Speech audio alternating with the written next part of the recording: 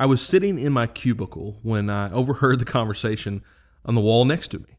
It was another manager and his director. The director said, "I need to do a presentation, so please send me all of the slides that you have." The manager paused and said, "Well, I'll send them over to you, but if you're going to use them, please keep my name on the slides to show that I was the one who created them."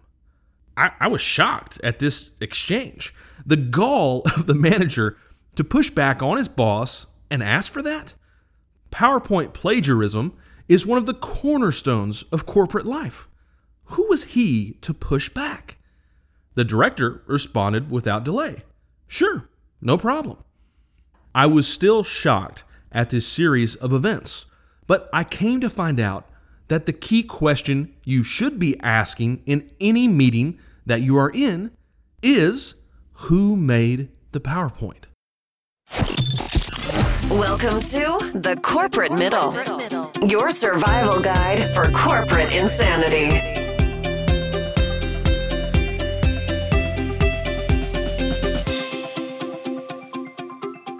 Welcome to The Corporate Middle. I am your host, Donald Metter. Today on 5-Minute Manager, I'm going to give you a quick leadership question you should be asking and be able to answer yourself. Who made the PowerPoint? I think most of us are familiar with the old kids game of telephone. You put all the kids in a straight line. The first person is going to whisper a phrase into the ear of the person next to them. And they're going to say that same phrase to their neighbor and so on and so on.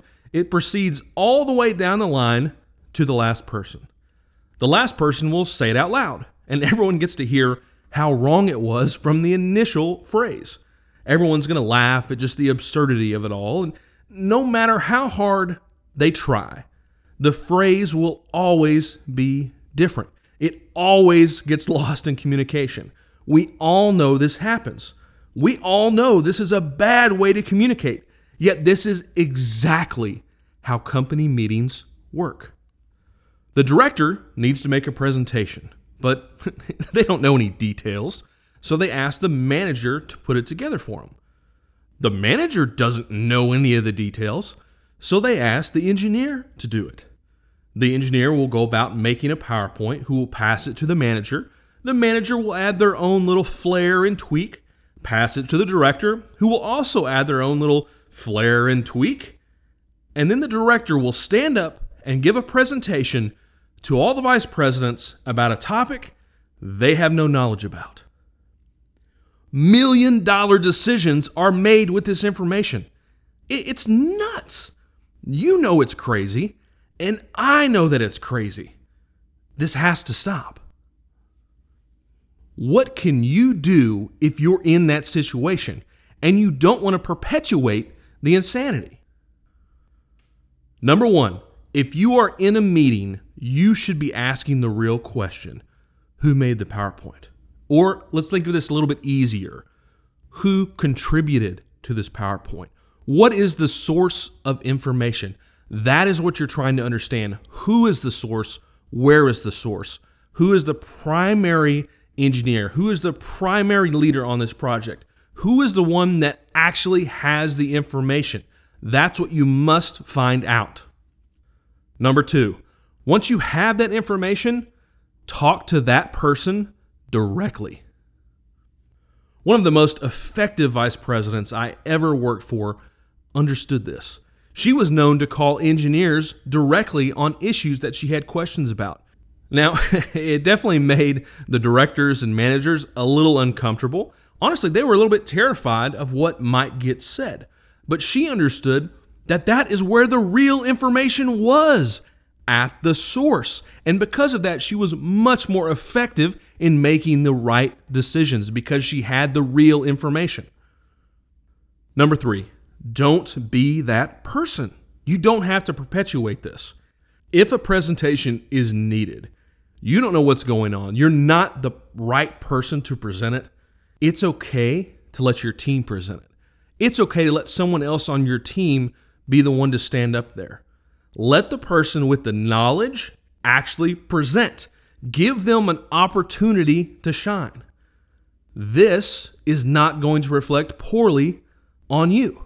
The reason this doesn't happen a lot of times, everyone's worried about the credit. They're worried they're going to look like they're out of the loop. They don't know what's going on with their own team. Because of this fear, not all the information gets shared or shared correctly. You are going to get credit for a team win. If your team is successful, if the right decisions are made, it's good for everybody. It's okay. There are certain cultures where that's not allowed. Managers are only allowed to present, or directors are only allowed to present. I know there was a lot of meetings where I wasn't even invited to. I really had no choice but to give my slides to someone else or let someone else do the talking. If that is the case in your culture, what you want to do is make sure you give credit where it's due. It's okay to throw their name on the bottom corner of the slide. Acknowledge where the information came from, who is the lead, where it's coming from. This is going to make a huge difference in the credibility you have, not only with your team, but with others as well. Now they know where the source of the information is. They know where to go with questions. That's okay. This is going to be good for you and your team if you acknowledge where the source of information is. It's up to you. Only you can stop PowerPoint plagiarism. Make sure and ask who created the PowerPoint.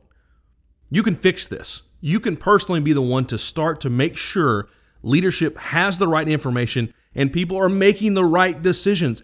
Make sure when it's your turn to present, you're giving the source, and give your team an opportunity to shine. Give them an opportunity to share the knowledge that they have. Everyone is going to be better for it, and everyone is going to make better decisions because of it. I hope you enjoyed today's quick tip.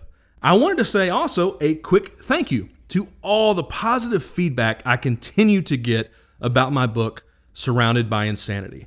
I'm really happy it's resonating with so many of you. I love to hear your feedback about the book, the podcast, or just any story you want to share. You can contact me at donald@corporatemiddle.com. Be sure to subscribe also to the podcast so you don't miss any episodes. I've got some cool ones coming up I think everyone's going to really enjoy. Thanks for listening. And remember, the reward for good work is just more work.